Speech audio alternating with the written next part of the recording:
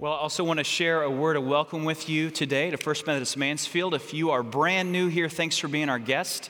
My name is David. I serve as the senior pastor here. It's a joy to be able to share with each of you today, so thanks for being here today. As you leave worship, there's something special that I want to encourage you to pick up on your way out. It is these stacks of prayer cards.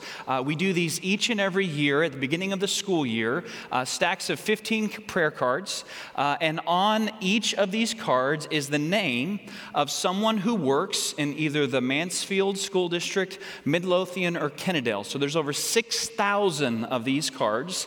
And here's what I want to encourage you to do. I want to encourage you to pick up a stack, add the appropriate postage, say a prayer for the teacher or administrator, employee on that card, and just drop that in the mail.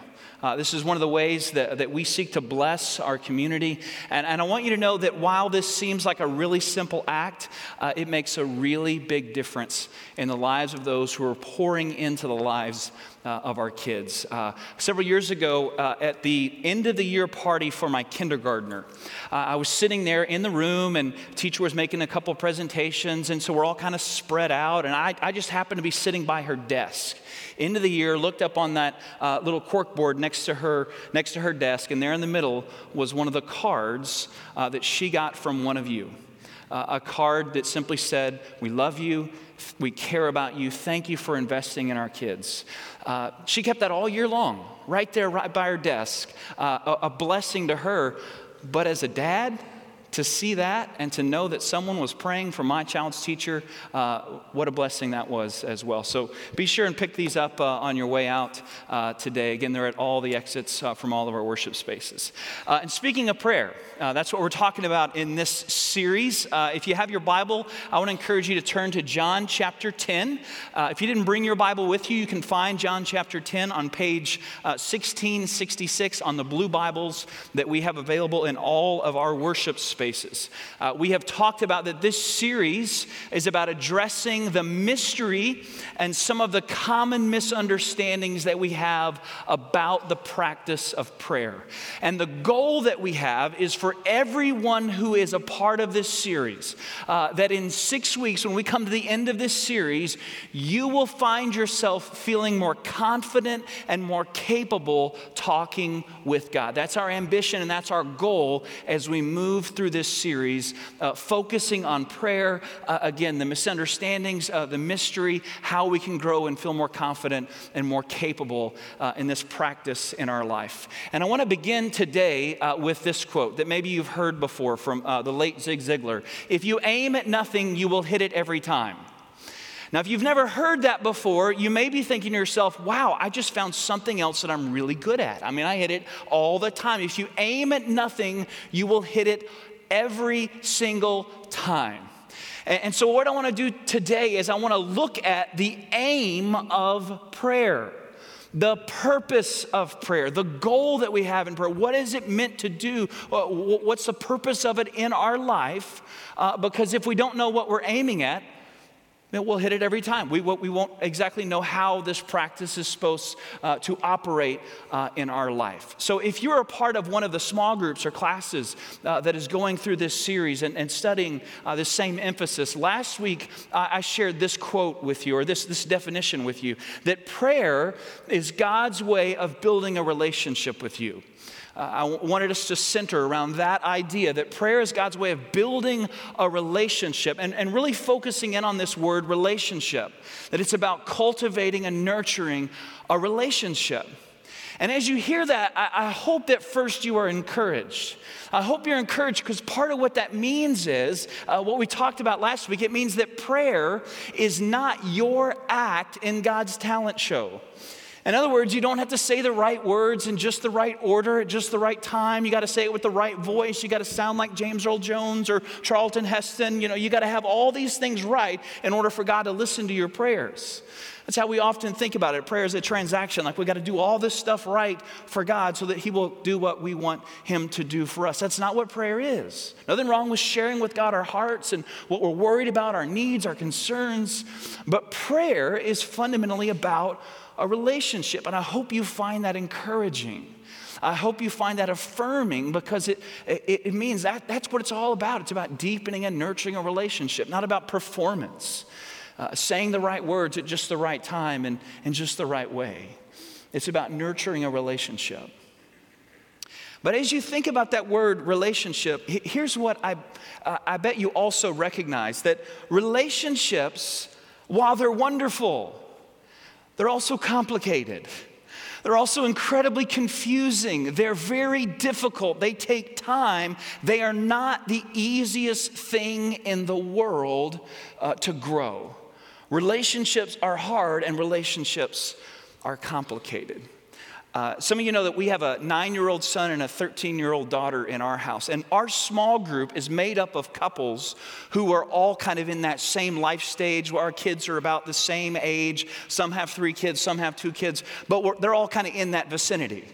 Which means that when we get together and we start talking about how our week was, we talk about how our kids' weeks were. I mean, we don't talk about us, we talk about the kids. We go, go one at a time through each kid, talk about all the things that are going on in their life, how they're doing in school, other activities that they're doing. And as our kids have grown, those conversations have changed. I mean, the conversations, especially for those who are getting up in the 13, 14, 15-year-old range, and you're thinking about what parents care about and what parents worry about and what keeps them up at night and what they want to share with others and invite them to pray about. I mean, it changes a little bit, right? You know what I'm going with this? You understand what I'm talking about? Like, as they get older, they start building a different kind of relationship. I mean, it's more than just like who's sitting at the lunch table with you. It's like, who are you like interested in? And this gets really complicated. It gets complicated for them. You know that, right? I mean, you may remember that stage in your own life. That's pretty complicated, right? But it also gets complicated for mom and dad, and for all the other moms and dads who are joining in prayer and bowing before the Lord, saying, please, Lord, help these kids, right? Because it's confusing. Relationships are confusing. And so I want to look at that just to kind of illustrate this idea. This will hopefully also be like a public service announcement for you. Because here's what I did. If you're a parent and you have a kid in that category, what I did is I asked Pastor Lauren this week to do some research for me so that we could sort of understand how kids today do this whole relationship thing. Because it's a little bit different than how we may have done it when we were in that stage of life. So I want to just kind of show you this, that what they have to deal with as we think about the difficulty of relationships. Relationships start with talking, which sounds okay, I get that, duh. Yeah, it starts with talking. But here's where you would begin to get confused when you think about how relationships worked when you were going through that stage of life. During the talking phase, there are actually no words spoken between the two people. Nothing comes out of their mouths. So let me that's what they call it, but we're just gonna call it this. It's texting, okay? This is what happens at this phase. We're just texting back and forth. We don't speak to one another. That's like a no-no. You can't use your voice. You just, you gotta be quick with your fingers. So it starts with texting. And the next stage of those relationships today, this is what the kids call it, okay? This is good research. Again, Lauren did a survey. The next stage is dating. And here's what happens in dating. This is what Lauren, again, did very, very intensive research. This is what she shared with me. In dating, this is the stage where you start going on dates. That's what it is, okay? So that's that. Okay, well, I remember that. That's what that's like, yeah? So it starts with texting, it moves to dating, and then we get to the third step in the relationship, boyfriend, girlfriend. Now, those are words that are old. I mean, we've known those words forever, right? Like, it's probably what you called it when you were a kid. But here's what's totally new, okay? It's totally new. It's very difficult. Adds a whole new layer of a challenge to this whole idea of relationships, is that now entering into this boyfriend-girlfriend thing is this whole notion of social media, okay? And how you, in your use of social media, define for your community that you are in the stage of boyfriend-girlfriend. Which is the moment when your profile status changes from single, sad, alone, never going to have anyone, to in a relationship. And when that happens, it's like Yeah, you are in a relationship. That's exciting. Everyone gets to comment. Oh, so sweet. Way to go. All that kind of stuff. But here's the problem. Once you're in a relationship, according to Facebook, if something happens to the relationship, you have to tell everyone. You can't just wait for, just a few people find out. No, you have to go back online and change it from in a relationship, happy, fulfilled, life is good, to, oh no, I'm alone again. And everyone knows. It's a whole new layer of difficulty to this whole idea of building a relationship. But all along, all the way through this, what kids do today is the same things that we maybe did at that stage of our life, and we do with all of our relationships, which is the DTR. You know what the DTR stands for? That's when you define the relationship. That's when you, in a relationship, you get eye to eye and heart to heart, and you say, what are we doing here? What's this about? Where's this going? What type of commitment do you have to me? What type of commitment do I have to you? You have to define the relationship. And so as you think about prayer as a way of building relationship, what I want to tell you is, what we're going to read tonight from John chapter 10 is the way that Jesus defines the relationship. It's the way Jesus speaks about what his life was about, what he was doing on God's behalf in his work in the world, the way in which God is seeking to build a relationship with you. Because it's really important that you define that you know what kind of relationship this is. Because if you don't know what kind of relationship this is, if you don't know what kind of relationship God is seeking to build with you, then prayer, this resource that is about building relationship, that won't make sense to you either. So what kind of relationship is God trying to build with you? John chapter 10, look at these words with me, beginning in verse 1. Jesus says this, very truly I tell you, Pharisees. Now Pharisees, you just think about it this way. Pharisees were the adversaries of Jesus. They were the ones who didn't really understand what Jesus was about, didn't really understand what he was seeking to do in the world. Jesus is addressing his adversaries, and he's trying to explain things. Here's what I've come into the world to do. Very truly I tell you, Pharisees, anyone who does not enter the sheep pen by the gate, but climbs in by some other way is a thief and a robber. The one who enters by the gate is the shepherd of the sheep. The gatekeeper opens the gate for him, and the sheep listen to his voice. He calls his own sheep by name, and he leads them out. When he has brought out all of his own, he goes on ahead of them, and his sheep follow him because they know his voice. But they will never follow a stranger. In fact, they will run away from him because they do not recognize a stranger's voice. And Jesus used this figure of speech, verse 6, but the Pharisees did not understand what he was telling them. So here are the adversaries of Jesus, and they don't understand what he's trying to do in the world. And Jesus is trying to explain it to them. And so what he does here is what he does throughout the Gospels. He tries to take something that's maybe hard to understand and make it a little bit easier. And he does that by talking about something that they would have understood, a picture, an illustration that would have connected with them. But according to verse 6, you hear that they're still not getting it.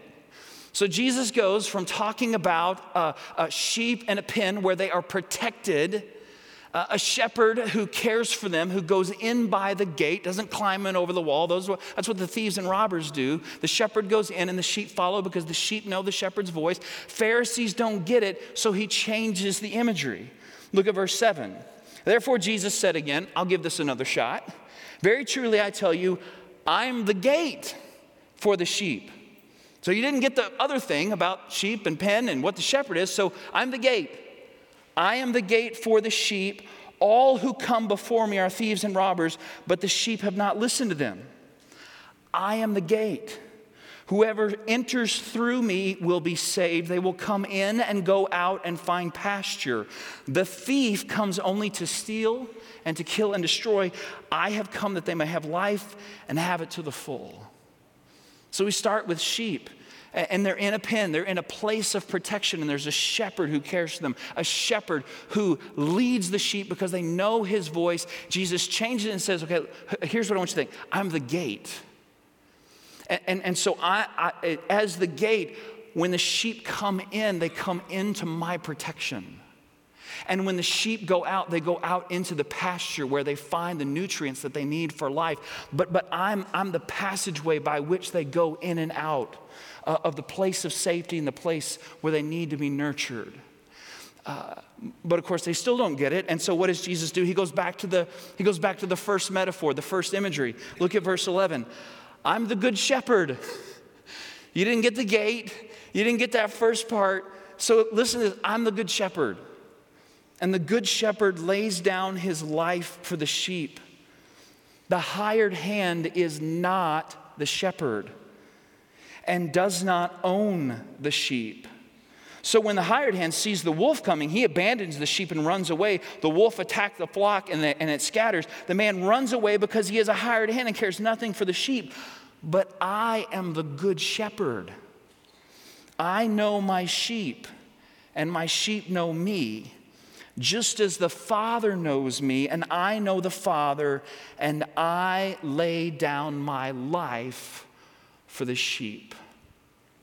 So again, this is Jesus using several different pictures to describe, to define the relationship.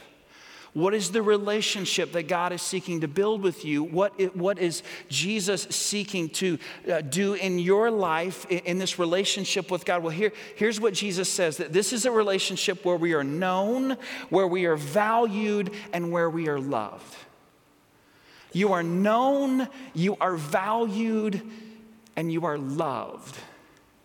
And when you start here with this first word, known, here's where this gets rather confusing. This is true at every stage of the relationship. And so if you're here today and you think you're just talking, or you maybe have taken that next step and you're sort of dating, you're sort of trying to figure this out, you want to learn more about God and what God might have to do with your life, you're just still kind of feeling this whole thing out. I want to know what this book is about and what this has to do with my life. At every stage of the relationship, you are already fully and wholly known by God. Everything that you're proud of. I mean, you think about the resume of your life, all those things that you would love to just pad that with. Oh, by the way, I also did this. And I'm also pretty good at this. And I have this skill and this talent. All those things that you're proud of, all those things that others celebrate about you, God knows all of them. There's no process in this relationship by which God is discovering new things about you. He knows it all. All those things that you're proud of, and all those things that you're not. All those things that you would rather just push off to the side. Maybe no one will see that. All those things that you are not too excited about someone else knowing about you or hearing about you. Those times in your life where you've made mistakes. And maybe you made a mistake in the process of seeking to make a good decision. But in the process of making what you thought was a good decision, you not only introduced some hurt in your own life, but maybe you introduced some hurt in another person's life. All those successes that you celebrate and all of those things that you regret in your life, it is all laid bare before God. God knows all of it. And there's a part of that sounds a little scary, right? Because there's no other relationship in our life like that. And if you were to start a relationship with someone who maybe knew a little bit too much about you, like that would freak you out, right? Like that would not be a good sign. That would scare you. That might lead you to think that God's like this divine stalker, who's just, he has been figuring out all this stuff about. And maybe that's why in the illustrations that Jesus shares, there's more than one character in the story. It's not just a shepherd. He talks about hired hands, and he talks about thieves, and he talks about robbers. And when you think about this illustration, here's what I want you to connect with. the thieves and the robbers, they actually know some things about the sheep too. They don't know everything, but they know enough to be dangerous. In this picture of the relationship, Jesus doesn't share with us a picture where everything is rosy and it's all okay and it's just me and the shepherd and I'm always listening, I'm always following, and it's all just green pastures and everything's just great and I'm never tempted to go astray. No, there's others who know some things about the sheep, but the others, though they know enough to be dangerous, they don't value the sheep and they don't love the sheep. So when a wolf comes, Jesus says, hey, they're gone because they don't value them and they don't love them like the good shepherd does. Where they seek to take, the shepherd seeks to give.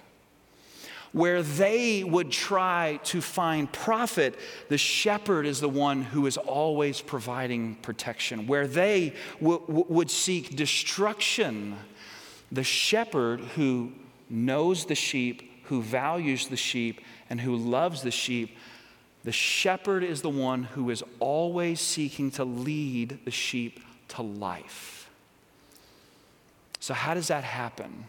In this relationship, how does the shepherd lead the sheep to life? Let me show you this. Some of you have no idea what this is, especially if you're like under the age of 30. This is a map, okay?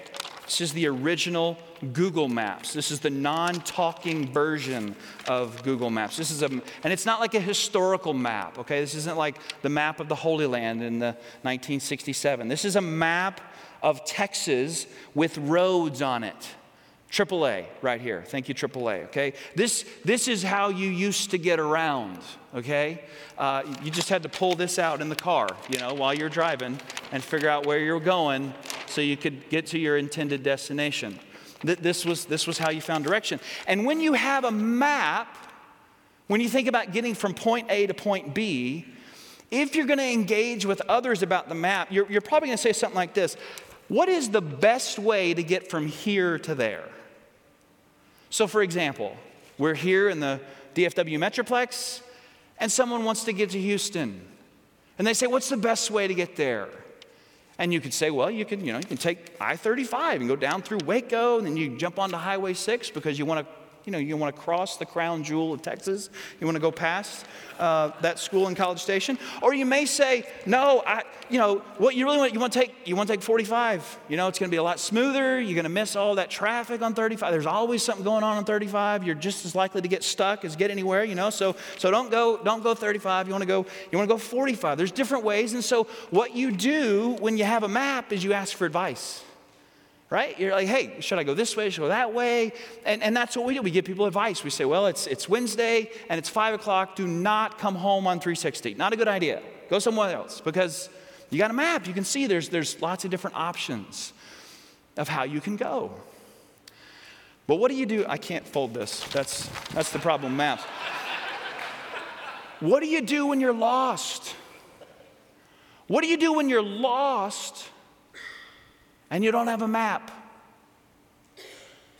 Well, if you're smart, this is the point where you say, I don't need advice anymore. And I don't need suggestions anymore. I need direction. I need direction. I need someone who will not only tell me which way to go, but someone who will say, hey, here's the way we can really make sure you get where you need to go. Just follow me, and I'll take you there.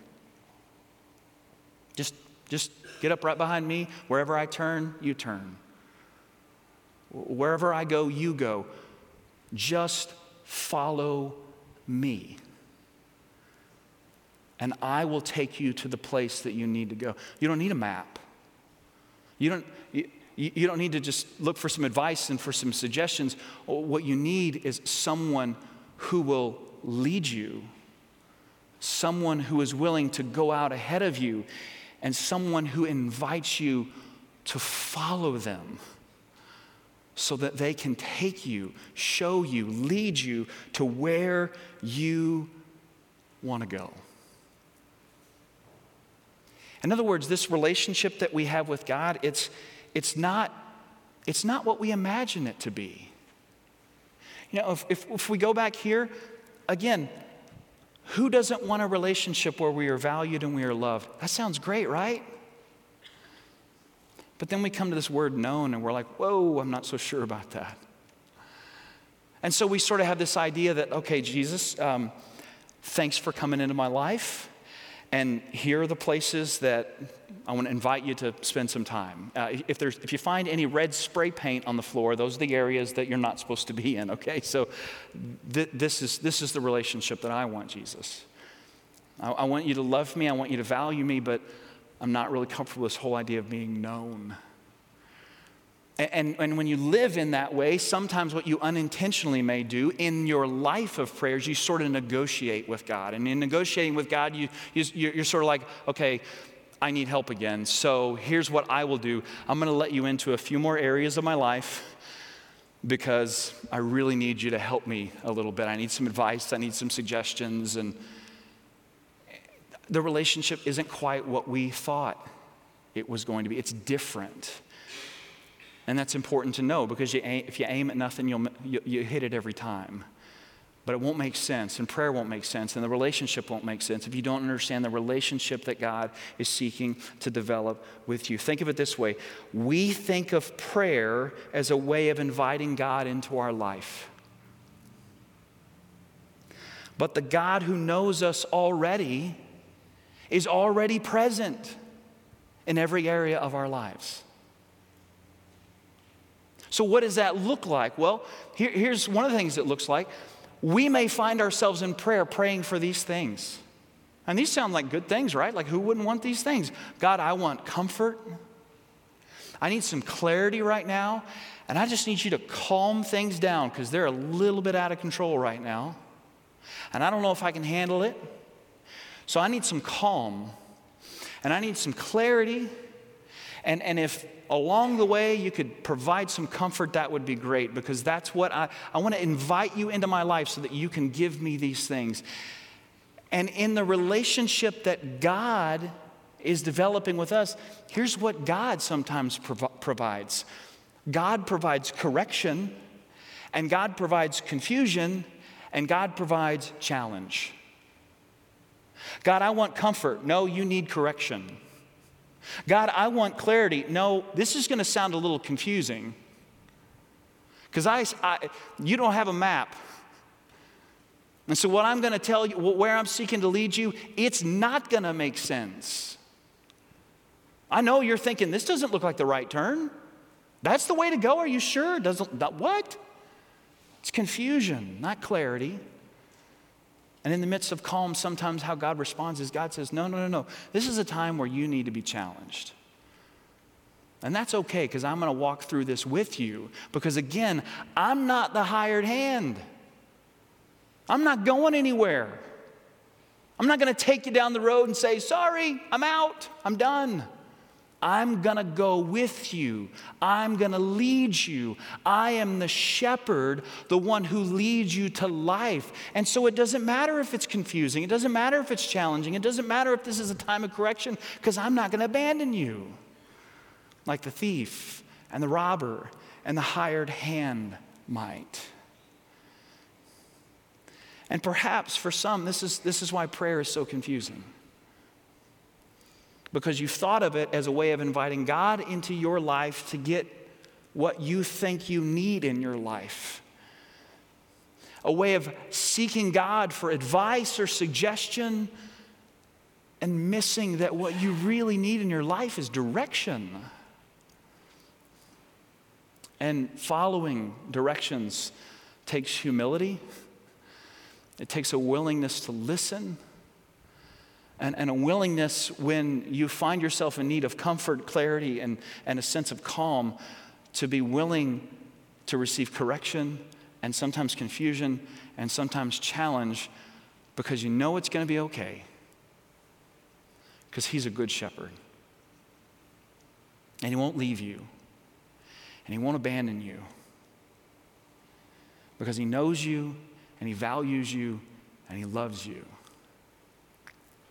And this is how Jesus defines the relationship. So all that's to say this. All that is so that you might wrestle with this question. If this is how Jesus defines the relationship, if this is in fact the relationship that God is seeking to build with you, what kind of relationship are you seeking to build with God? Are you constantly seeking to invite him into your own life? Or are you instead asking God to pour his life into you? Saying, God, I want to follow you. And I'm open to whatever that means. Wherever you want me to go. When it makes sense and when it doesn't. When it is easy and when it's not. When it is just so clear, oh, I get it. And when, I don't know, but I'm going to keep walking. Because I'm never alone. And there is a shepherd who knows me and values me and loves me. That's the relationship that God is seeking to build with you. What kind of relationship are you seeking to build with God? Let's pray.